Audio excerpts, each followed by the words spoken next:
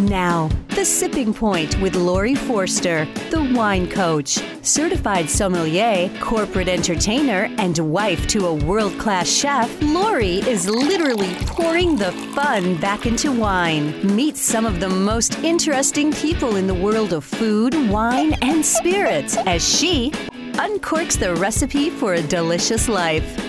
This is Lori Forster, the wine coach, and I'm so excited for this week's show. It's The Sipping Point, as always, where we explore the recipe for a delicious life. And with me on the other side of the screen and the other side of the country, I have Georgetta Dane, who is the head of the Chloe wine brand, the head winemaker, the woman who brings it all together for this brand. And I'm so excited to have you on the show, Georgetta, to explain your background as a woman in the wine industry who comes from Romania, how you came to be in charge of such an amazing brand in California, and what your idea is for such a brand. So thanks for joining us. Oh, thank you so much. I'm very thrilled to have this virtual tasting with you. Exactly. I wish I had the same bottles here, but unfortunately we don't have a bottling line of this facility. However, I have right here in cellar full tanks of all those varietals you are tasting today. So. Well, we could take some breaks. You could go out and do some some tank hits. So I was reading your story, your bio, and you originally came to this country from Romania, and you studied food sciences, not specifically making wine. So how do you get from there in Romania to now being in California and being in charge of this really global brand?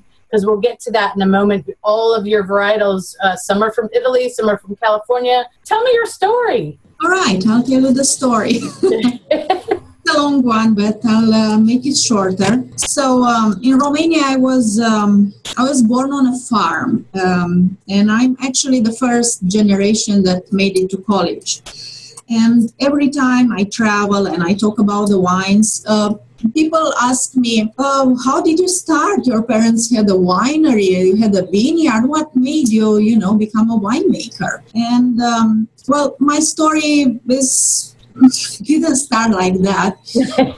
My parents didn't have a winery, nothing like that. Actually, they were poor, and we lived in the communist Romania, and by the time I was in high school, they were practically the last years of communism, and it was the entire country was hungry, was starved, and to go and graduate food science was the best thing one could have done in those times. Was better than becoming a doctor or a lawyer, or actually was only one university. They had about 100 spots open every year, and over 2,000 of the best students from Romania were applying on those 100 spots, because what that happened is you had food, period, and food for your family. So that's why I went into food science, just to help my family, just to provide. And because it was so tough to get in there, I didn't make it the first year. I wasn't even close. You imagine over 2,000 of the best students applying for 100 spots, and I thought that I was very well prepared, and I went confident. I wasn't even close. So I came back home. I studied. I didn't get 1 year out of the house. I studied harder, and the next year, finally, I was the 32 of the 100 that was accepted. Nice. Well, 5 years later, I graduated with a degree in 3 branches. It was meat and products, fermentation, and sugar and products. I was offered 2 jobs, right? One of the jobs was to work in a meat factory, what was practically also a slaughterhouse, and the other was to become a winemaker. Now, of course, my parents were, that's no-brainer. No-brainer. But because it was a slaughterhouse and I interviewed and I got to see it, when I got out of there, I said, no, that's not for me. I cannot work in a slaughterhouse. I cannot see that. I would die a little every day. So I picked the other job. It's not like I knew exactly how passionate I'm going to be about wine at that point, right? I just, I picked becoming a winemaker because the other job I was offered, and you couldn't be picky at that time. I mean, jobs are so hard to find. It was a miracle, really, that I was offered 2 jobs immediately after graduation. So pretty much that's how I started. That's how I became a winemaker, by default.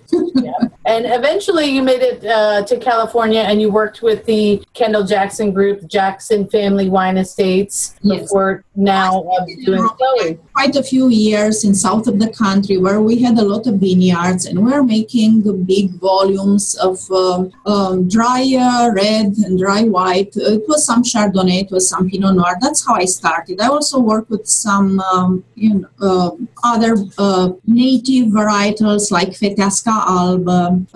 Those are Romanian grapes. Nice. And in 1998, my husband was just partying with some friends, and one of them had this form to apply for visa lottery for United States. It was 4 of the guys, having beers, and they said, hey, make a few copies. Let's all apply.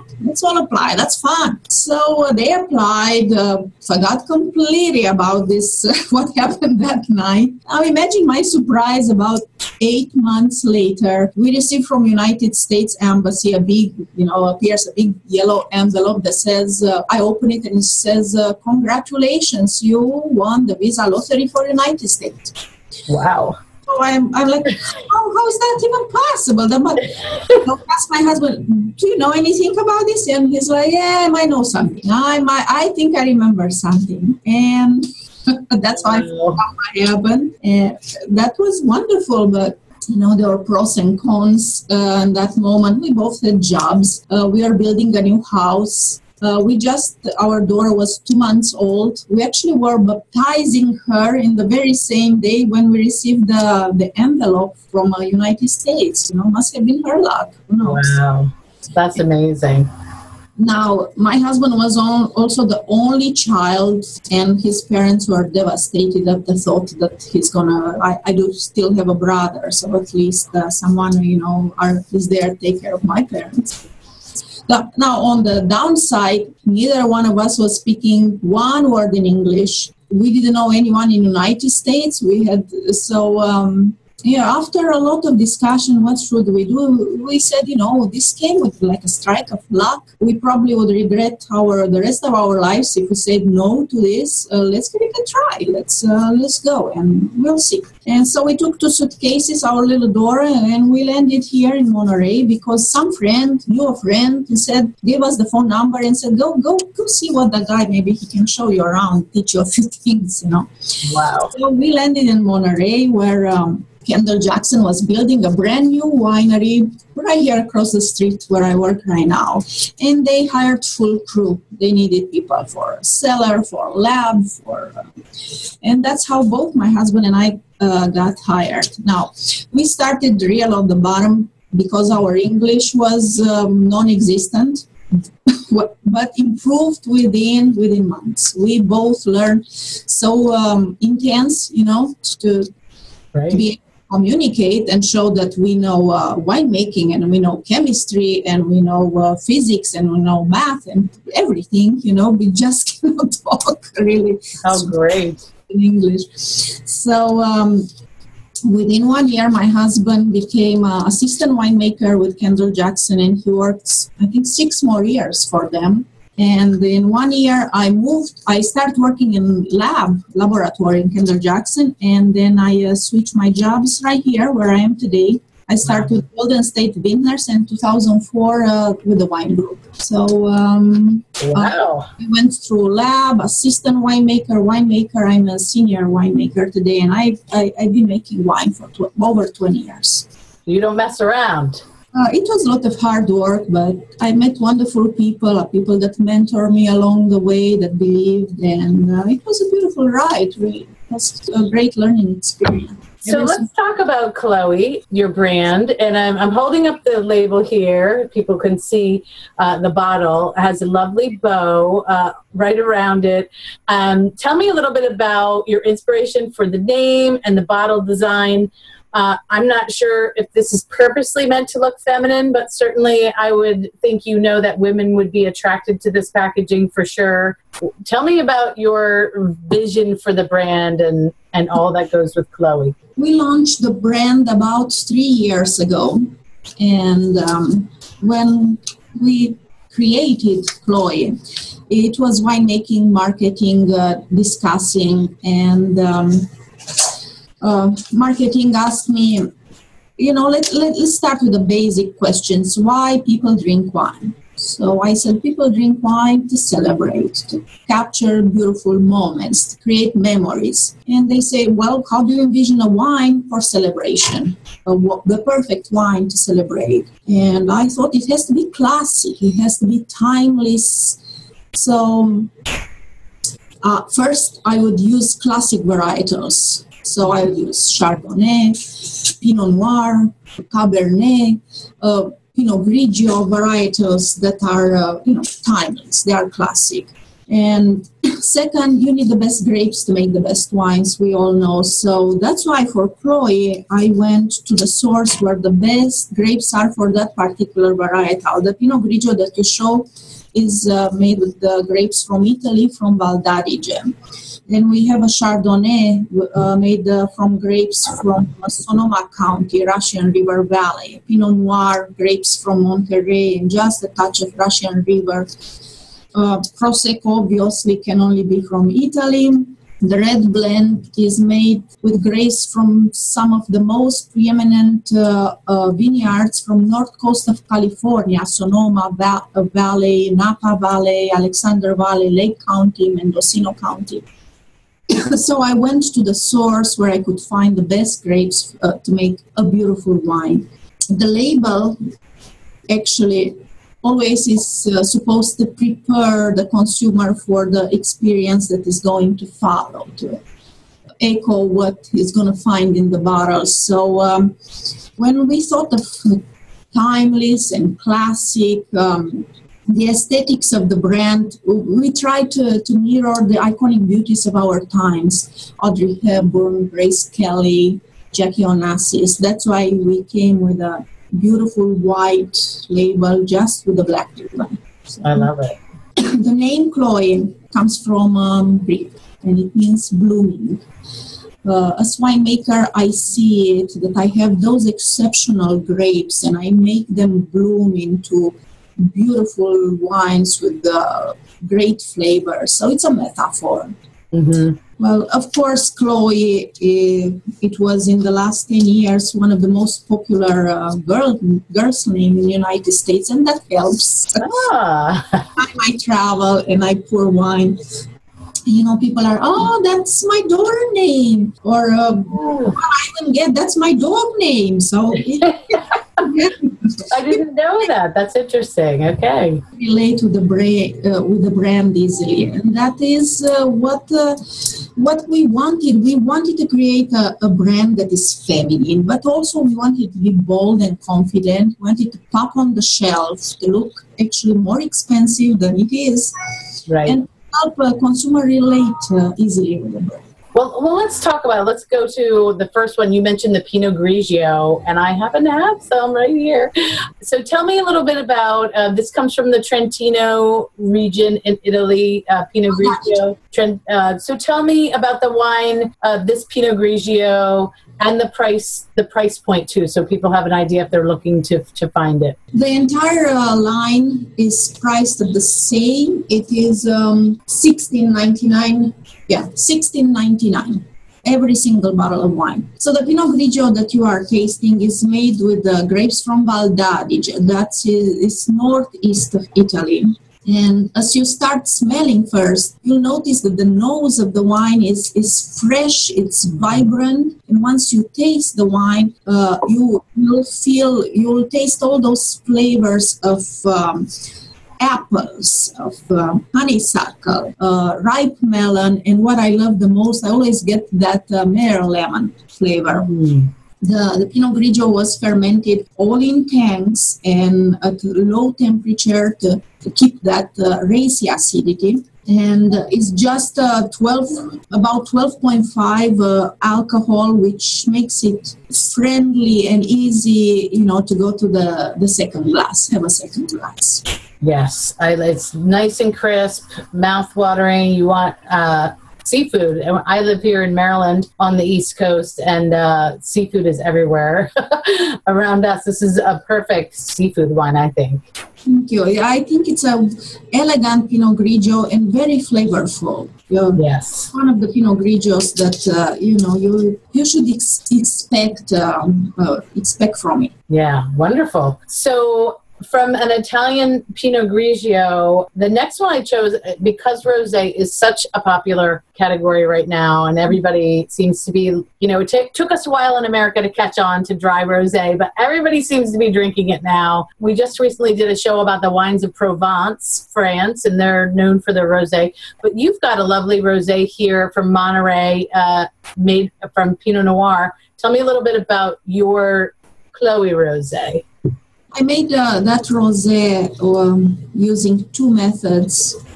So you can make a rosé just taking Pinot Noir straight to press and squeeze it and then ferment it as a white wine. Mm-hmm. Or you can take the Pinot Noir and start like the winemaking for a red wine and do a sanier or bleeding in English. Yep. So what that does is keeping it on the skins a few more days, and that makes a very flavorful rosé. However, with those flavors, that's the good part. The bad part is you get color because of the too long, few days skin contact. So that's why I played with both, like a 50-50. So I come straight to the press that didn't have so much color. I did a sanier, which gave me wonderful flavors, and together came to that beautiful rosé color that I call it the ballet slippers. Oh, beautiful. Pink ballet slipper color. Yeah. Then it was all fermented with low temperatures, long period of time, about a month. And the flavors are all strawberries and raspberries and watermelon. Yeah, it's delicious. It's one of my favorites, especially now that outside they are almost 90 degrees. That's where I go to my rosé and the Pinot Prosecco. Maybe the Prosecco is not bad. Yes, Prosecco is so how do you manage the Pinot Grigio and your Prosecco, which Prosecco is just like going crazy in the United States as well. How do you manage those grapes being grown in a totally different country than where you're based, and that production? How are you managing that from California? Well, first they know what they do, so they don't need to babysit how to make Prosecco. What our or mine where I intervene is where to pick the grapes, where the grapes come from. So this we have about 10 small growers that own about 60 acres between Valdobbiadene and Conegliano. Yep. And they provide for us some of the best Glera grapes. Everything is picked by hand because it's so hilly and cannot be done by machines. And those grapes are picked the second part of September, and they go to the winery where through the first fermentation. And the second fermentation, which is done in autoclaves or pressurized tanks, right. It's happening about longer than a month. It can go all the way to 3 months, but I like to do it longer, and I insist on that because that's what makes a good Prosecco. The longer the fermentation, the smaller the bubbles, the higher the quality of the Prosecco. Nice. So That's one thing that I made sure. The second, mostly of the Proseccos on the market right now are kind of sweet. They have about 25 grams per liter residual sugar. For Chloe Prosecco, it's only 15. So I reduced the residual sugar to make it feel more refreshing, more alive, more perfect for hot summer days. Absolutely. And I love that you say that. I was reading an article about Prosecco in the U.S. and it is so popular, but I think one of the challenges that they talked about in the article is that now people think, well, anything that says Prosecco is great. And, just as long as you see that word, you're fine. But there is such a difference between producers and the different quality levels of Prosecco that one is not exactly like the other. Some are sweeter, some are drier. There is a difference. And it mirrors where the grapes are, the quality of the grapes, the extent of fermentation. So there are many things that can make Prosecco on different levels of quality, of course.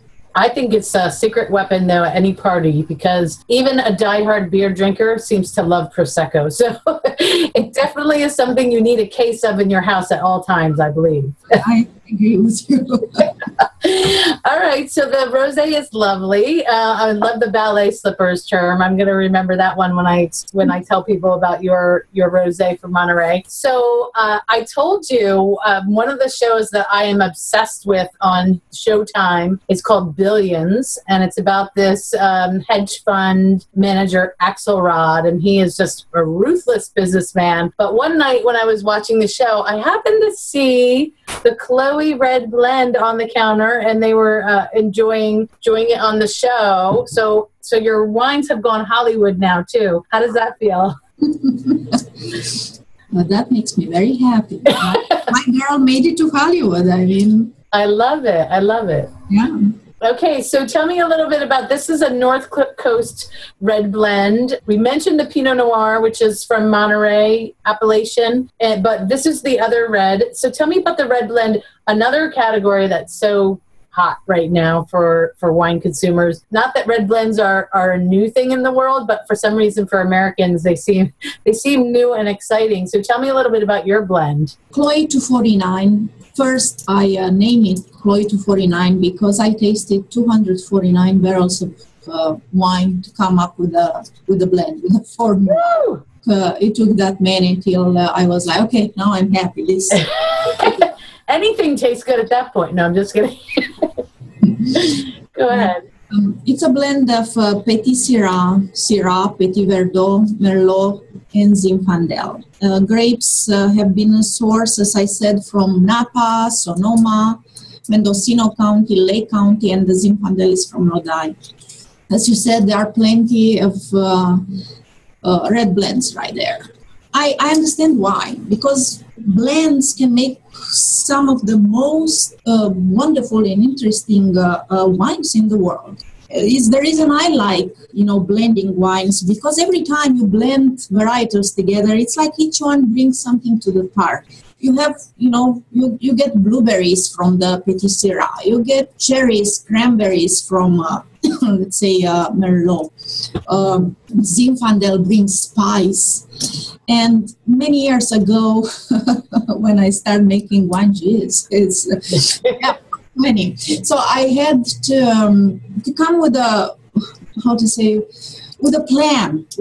How you blend wines, to get to that point where you are happy and you say, yeah, this is it. Then it happened that I was studying about perfumes, which are some, I like perfumes too. I'm not allowed to wear them as a winemaker, but I love perfumes. I was reading about perfumes, and I found out that in the way they blend essential oils when they create a perfume, they make a base, and they add middle notes and top notes. And I well, when I have so many varietals and each one has some flavor that is predominant, it's like practically I have essential oils. So how about if I try that? And that became my philosophy as blending as a winemaker.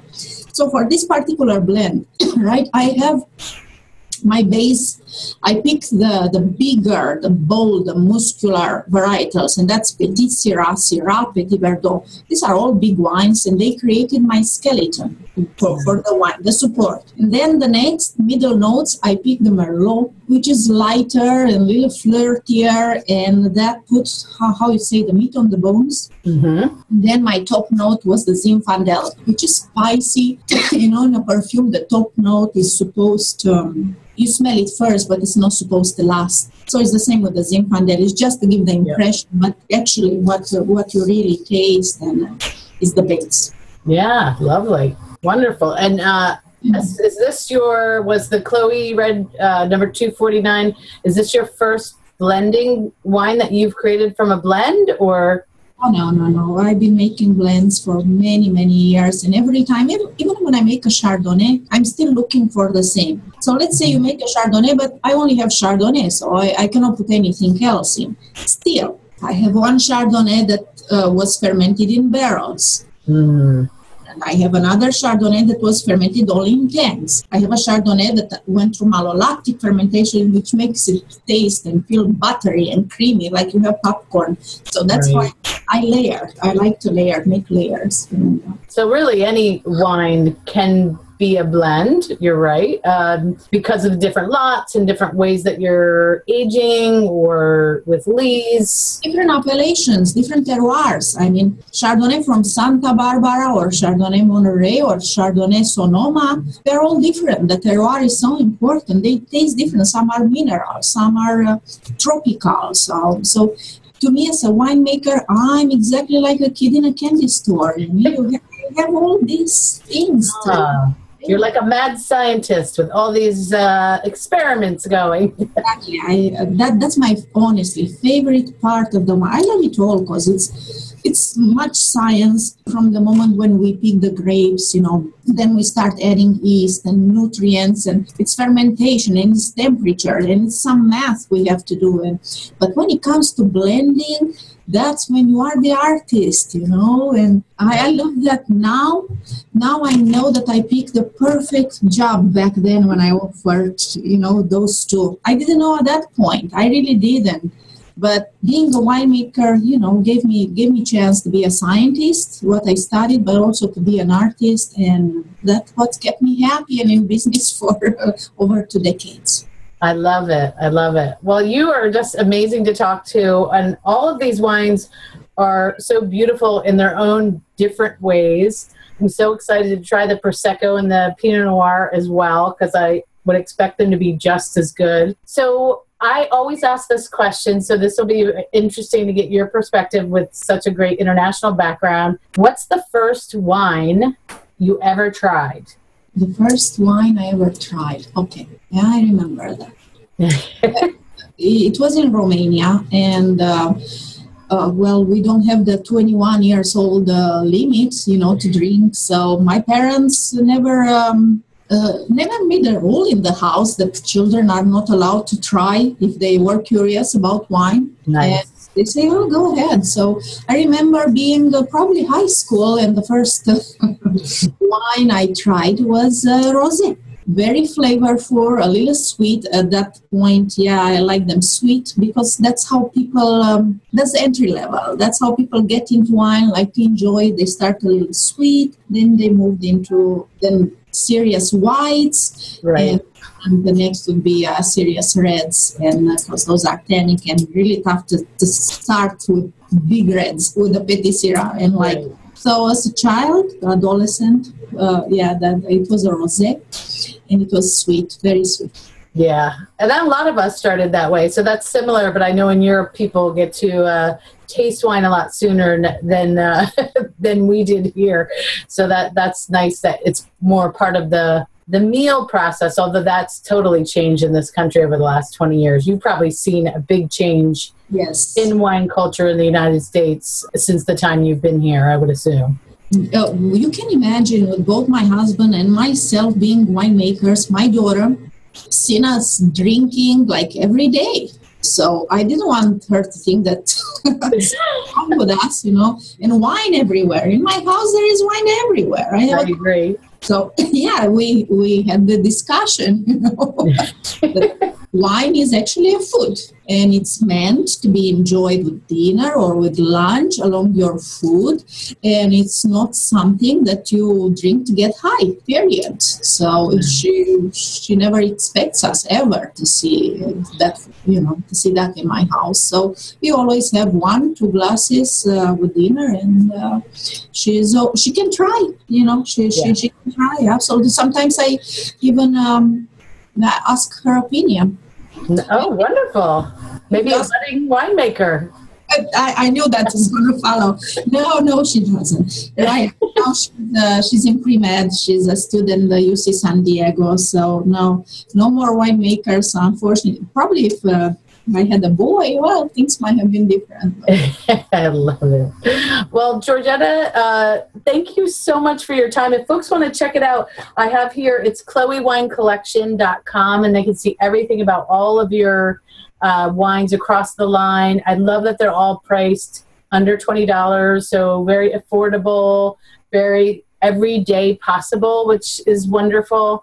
And it's so great to see a woman who in such a short period of time in this country has made such a huge stake in the wine business. So congratulations to you.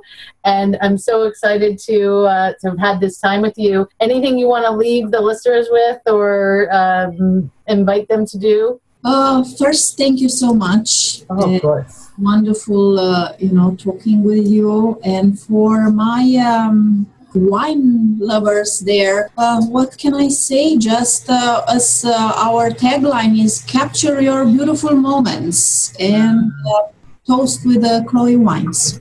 I love it. All right. So, yeah, everybody capture your beautiful moments and, hashtag or tag at The Wine Coach or at Chloe Wines. And I'd love to see everyone out there enjoying their wine and what they're doing. I understand you have a little trip coming up. Why don't you let us live vicariously through you? Where are you headed? You're asking me? Yes. I'll be living in 2 days in Costa Rica. Oh, wonderful. And you got a couple weeks, right? 2 weeks, yeah, family vacation in Costa Rica. I can't wait. It's my first time, so I'm so ready. I'm so ready for the water and the sun. Wow. Well, cheers to your holiday, Georgetta, and all the time. And to Chloe Wines, thank you for being on The Sipping Point. I look forward to talking to you again soon. Thank you so much. Cheers. Bye. Cheers.